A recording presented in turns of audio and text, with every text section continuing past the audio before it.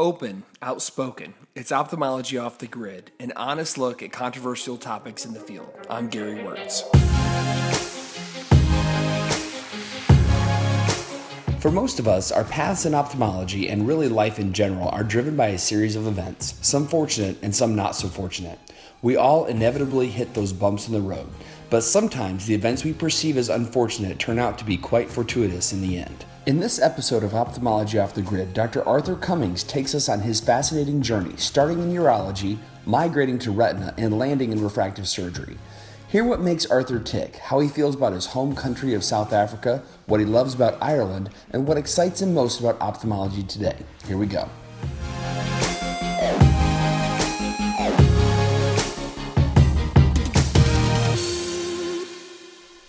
Ophthalmology Off the Grid is an independent podcast supported with advertising by Alcon. Welcome to another episode of Ophthalmology Off the Grid. I have Dr. Arthur Cummings with me today from Dublin, Ireland, and it's a real pleasure to get to know you today, Arthur, and hear a little bit about your backstory, about what you think is interesting about ophthalmology, perhaps in Europe and maybe a global perspective, and also just to hear a little bit about what makes you tick and the things you love about ophthalmology. And just, I think it's really interesting, as we were talking before this, a lot of the great wisdom and the great conversations happen in the back hallways of meetings, and that's really where I feel like people who don't get a chance to go to meetings maybe miss out a little bit. So I was just hoping today maybe we could have a conversation just like we were at a meeting, and you really talk about the things in our practice that we love, maybe some new products that are coming down the pipeline, and really just get to know each other a little bit and find out the state of ophthalmology from a global perspective. So with that being said, thank you for coming on the show today. Thank you, Gary. Very nice to meet you, and thank you for the invitation. So as I have been doing a little bit of research, I know that you started in South Africa. Is that correct? That's exactly true? Right. Okay. Yes. My goodness. And so tell me a little bit about your journey growing up and how you ended up in Dublin from South Africa. So I did medicine in South Africa, and in South Africa we were conscripted to go to the army. So at the end of our medical training, I went to the army. And then you'd spend a year sort of in really heavy duty, and then you'd spend a year in a military hospital somewhere. And I started working in urology. And my best friend that I knew from swimming days at high school, he was doing ophthalmology, and we'd been close friends all our lives. And he was in ophthalmology, and he knew me really well, and he said to me, take time out, but come spend a day with me. And I only got 7 days leave at that time. And I took a day out, and that was the best day out I'd spent. So a really, really good investment, and fell in love with it immediately. Gave up the position I had in urology. I'd sort of set up something to go to a residency, and had to wait 4 years then to get into ophthalmology. So it was an 8-year training program. But yeah, the best decision of my life. So you put your career on hold for 4 years in order to get into ophthalmology residency? Yes, but worked in ophthalmology as what they call a medical officer. So Okay. You did cataracts and you did a few things and you were involved, but your time wasn't counting. Wow, that we feel like in the U.S. we have a hard go, but it sounds like that it could be a really almost an indefinite waiting period for some. Yes, it could be. Sometimes it never happens. So in South Africa, the training would typically be 4 years and waiting 2 or 3 years to get onto a program. My son is doing his training as an ophthalmologist in Ireland now, and their program is a 7 or 8 year run-through program. So they start knowing it's going to be 7 years before they finish. And is that combined with medical school, or is that after medical school? That's after medical school. Wow. After the internship. Wow, that's incredible. So you finished your training in ophthalmology in South Africa, and did you practice in South Africa for a bit, or I did. I had done a retinal fellowship. So I was trained as a retinal surgeon. I was doing a lot of retinal surgery, a lot of LASIK, and a lot of cataract. And what I would do on an annual basis is spend some time abroad in retina clinics, seeing how we could improve retina. You know, we sort of thought we were doing a lot of cataracts, and how much could you improve that is what we thought. And we were doing a lot of LASIK at that time too. So again, we thought it's a simple procedure and we don't really need to try and improve it further. Obviously, we were wrong on both those counts. But 1 year in 1997, spent a month in the UK, in Moorfields and doing retina. And the family had come with, and we just realized this is a place you could live. You know, South Africans think they've got a monopoly on good weather.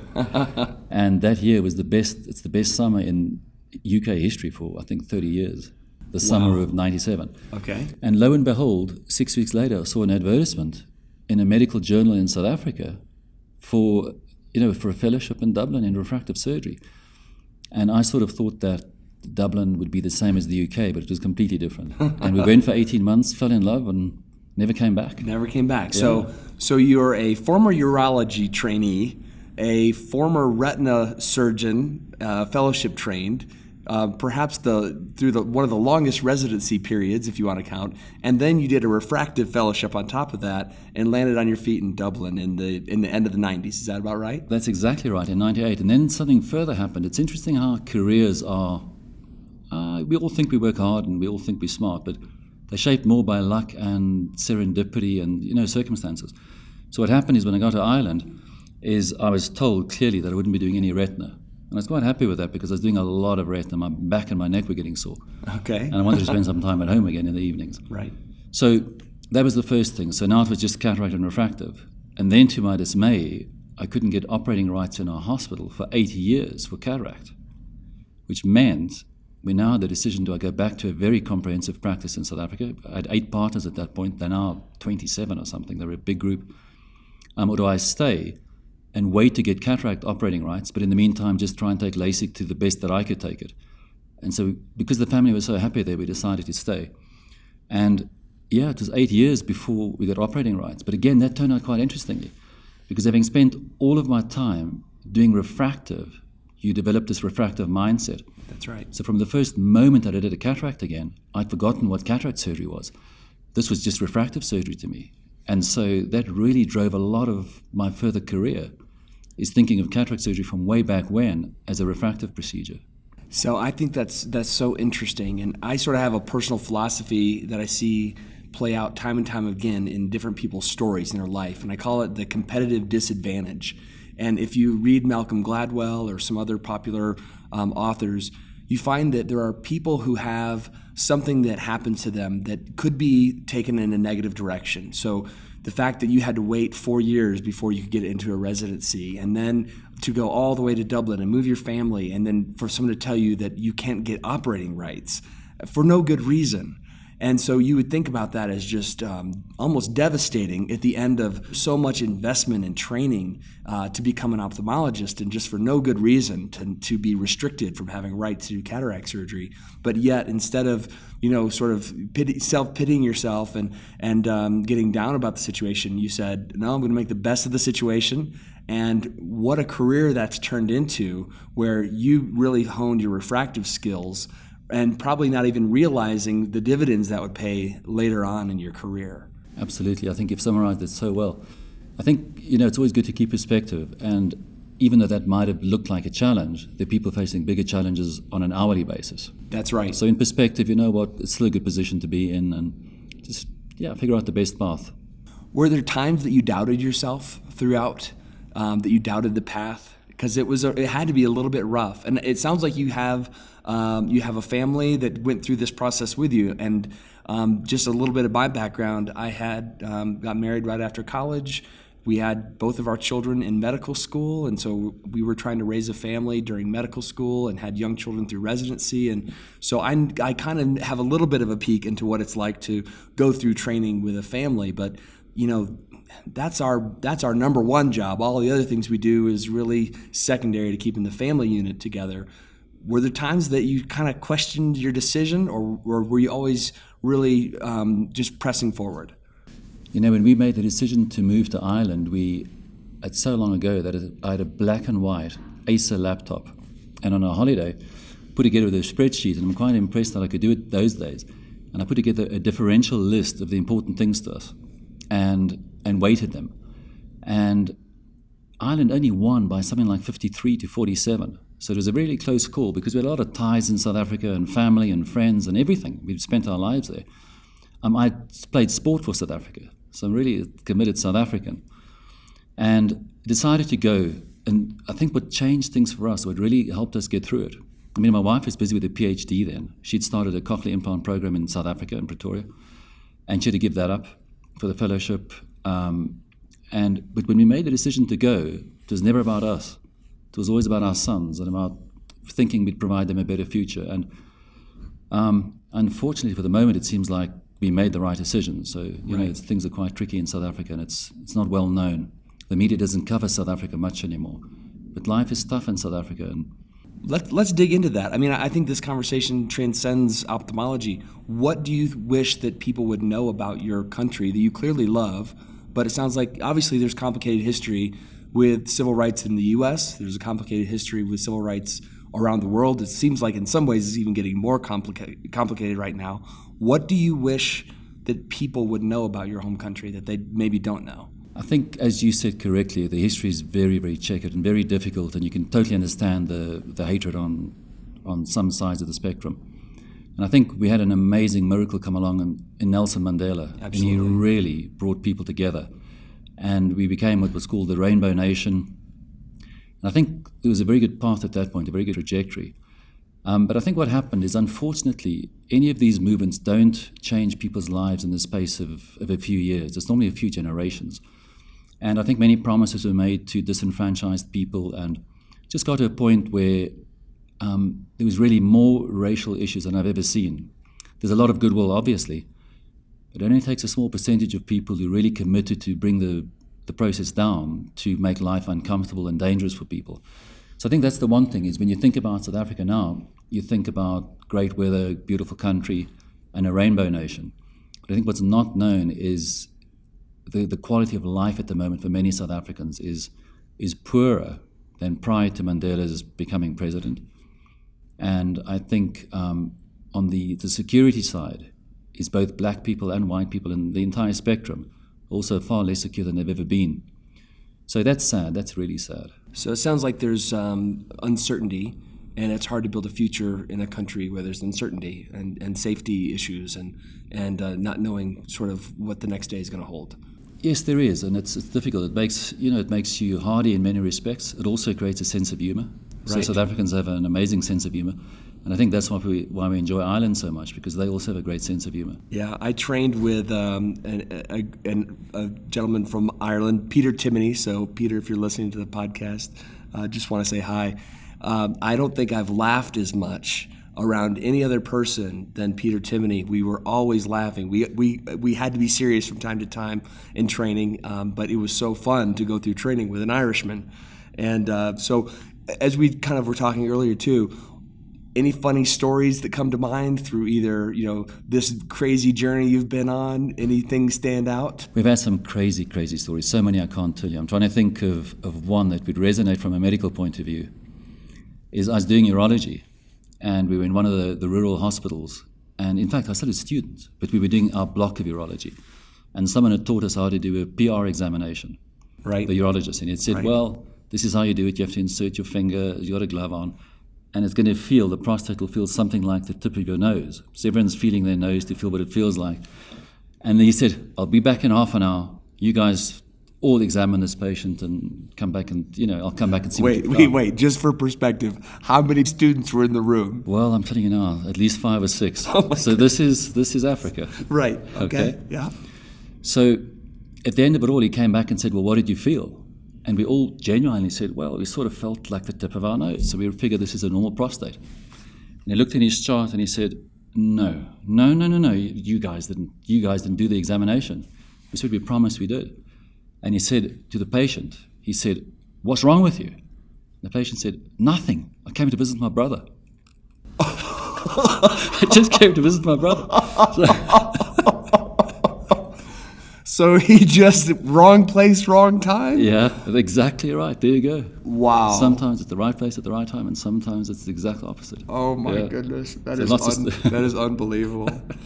Yeah, it's those. There are a lot of stories throughout training, especially in med school and internship, and I won't share any of those right now. Maybe for another podcast. But so it sounds like throughout your training process and throughout this sort of evolution of your career, you focused on the bigger why, and that bigger why was you wanted to provide a future for your sons. You have how many? Tell me about your children.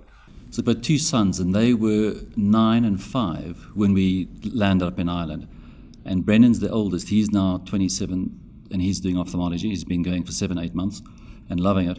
Congratulations. Thank you very much. That's huge. He's a super guy. He's got an interesting story one day. Before he started medicine, he went to China to teach English. Just have a different experience, and met his wife, a lady who'd never heard English.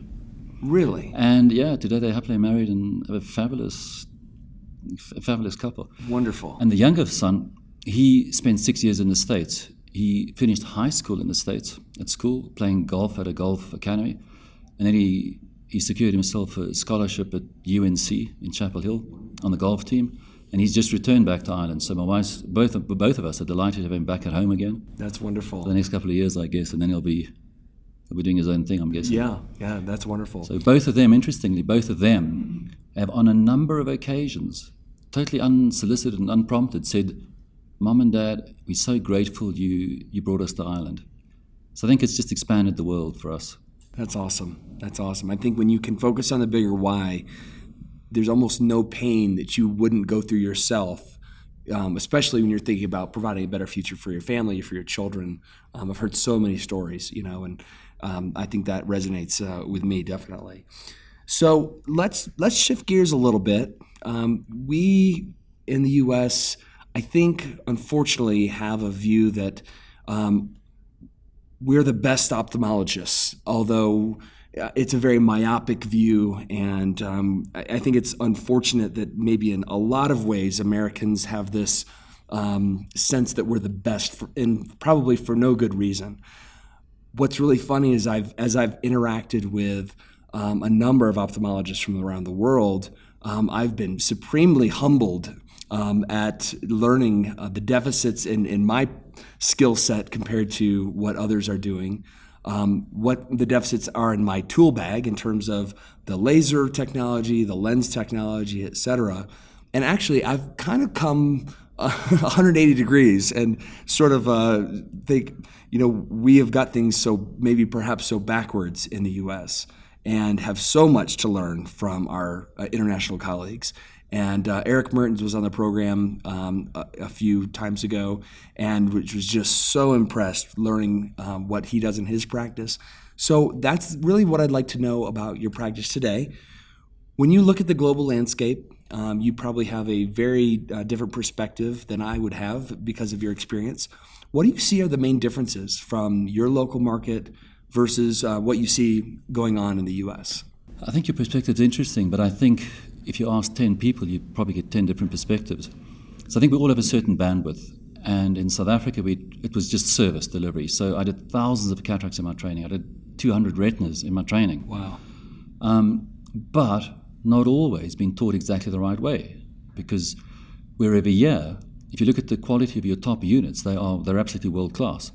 So you get different things from different experiences. And one of the things that keeps me focused is the fact that I go to meetings and I see 70-year-olds who I think are completely accomplished and can't learn anymore, yet they're at the meetings. Asking questions. Yeah. So we continue to learn. It's an evolving process. And the day you think you know everything is the day you probably should retire. That's right. That's right. Yeah. That's right.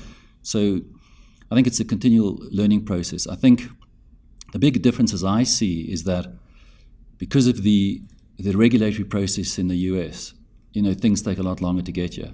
And many of the technologies we use originate here. Right. They leave the US shores to go to Europe and other parts of the world for their first in-human experience. And then they come back here eventually and then go through the FDA process, which sometimes is years later. So something I do a lot of is topography-guided LASIK. And we did that for the first time in 2004. So that's old news. Yeah, very. And it was approved now, a year ago. Yet, when it went through the FDA process, we all learned something again. So there's a lot to be said for the rigor of the FDA process. I think it really highlights things and highlights benefits and where the shortcomings are in a way that we don't have in the rest of the world. So I think at the end of it, the fact that the systems are different probably help us all become better ophthalmologists. That is a perspective that I've never heard before, but it makes a lot of sense. That maybe that because of the slowdown of the FDA, you sort of get a second bite at the apple to reevaluate a technology and learn maybe better ways to apply the technology even after you've been doing it for a decade or so. You might say, there's some data now, and this is a rigorous process. And it makes a lot of sense, but I've never heard that perspective before, and I appreciate you sharing that. So let's talk a little bit about the pipeline. That's something I always love talking about with my European colleagues. What things are you doing right now that maybe are kind of in the pipeline in the U.S. or things that we all see in the pipeline that you are excited about? So I guess it's really, you can take it in either direction, but what products are you most excited about right now? Yeah, there are a lot of products that are exciting at the moment. You know, ophthalmology is probably the most exciting specialty there is.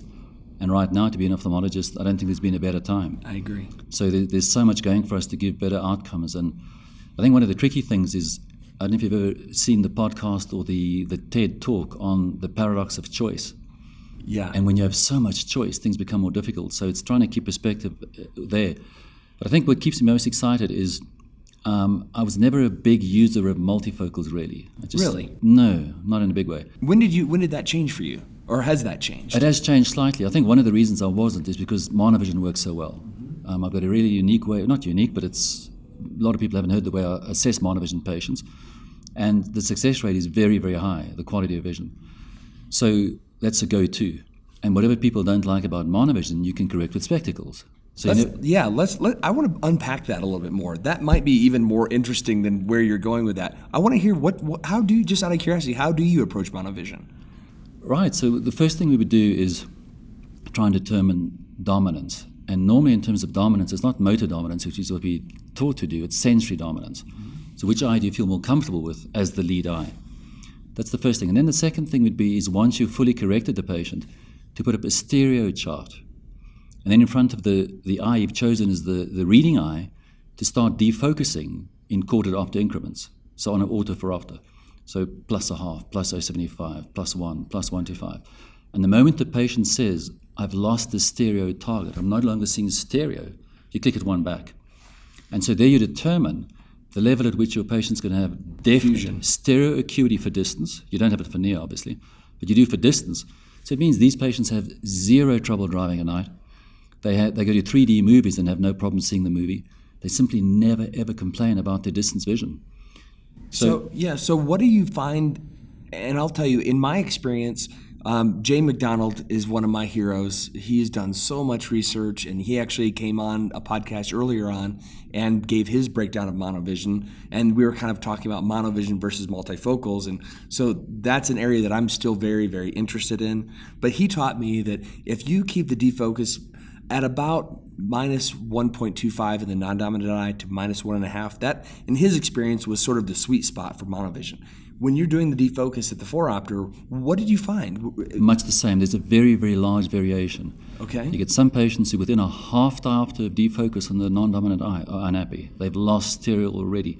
Then you get some who can go to 2 diopters of defocus and they still got stereo. What do you think explains that? It's the way your brain's processed vision and the way you learn vision. You know, your first 7-8 years of life when you were learning how to process vision, it's those experiences.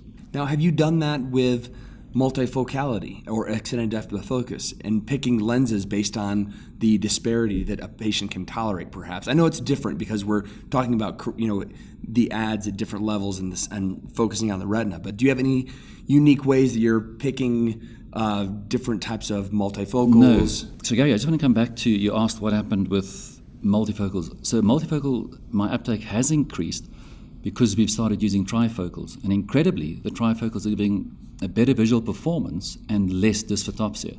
So trifocals, I think, are going to start competing with monovision for me.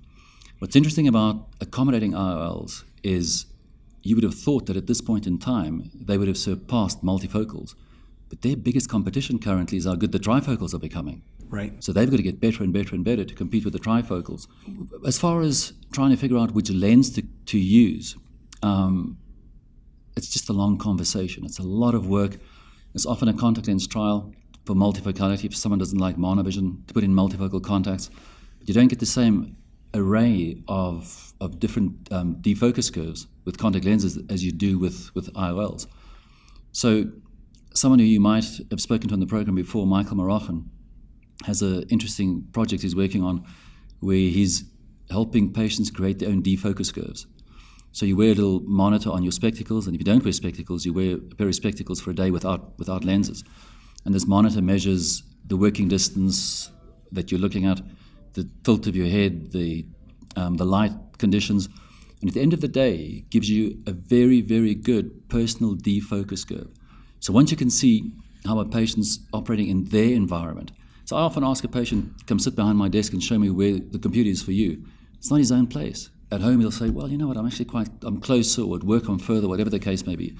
So now you get real data that supports that person's vision behavior. And I think the idea there is going to be that you can look at your personal defocus curve and then see which technology, we have so many today, right, best fits. Right. And so that's just using more data to drive it.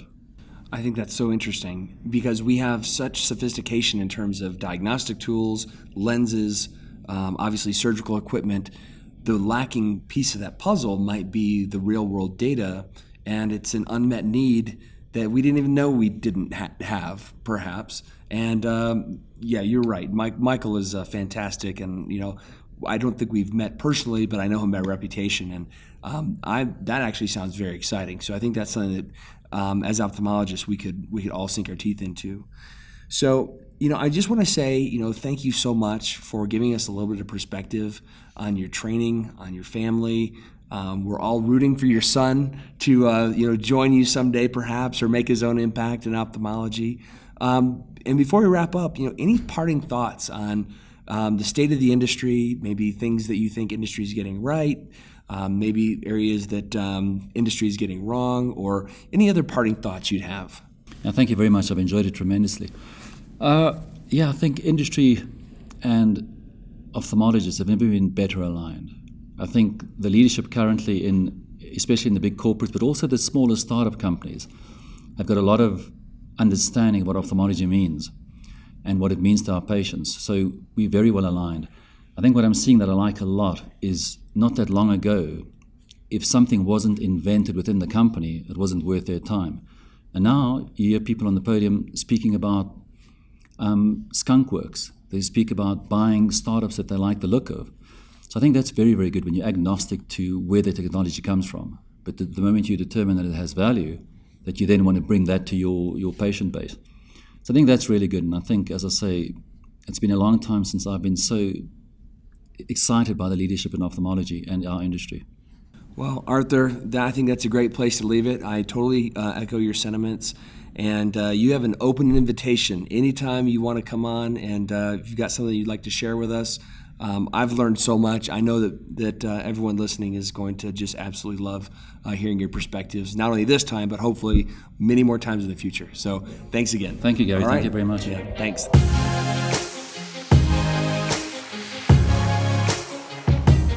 As evidenced by Arthur's story, sometimes the seemingly sour events yield the sweetest outcomes. Often, it takes an ability to find that silver lining to make this happen. At the end of the day, without delays in his residency, the tough decision to relocate his family, and difficulties obtaining surgical privileges, Arthur may not be the fantastic ophthalmologist and father he is today. The kind that inspires us all, including his son, to find gratitude in the ability to help people achieve the vision they deserve, no matter what challenges we face along the way. This has been Ophthalmology Off the Grid with Dr. Gary Wirtz. For more episodes like this, visit itube.net/podcasts. And please be sure to rate, review, and subscribe. As always, thanks for listening.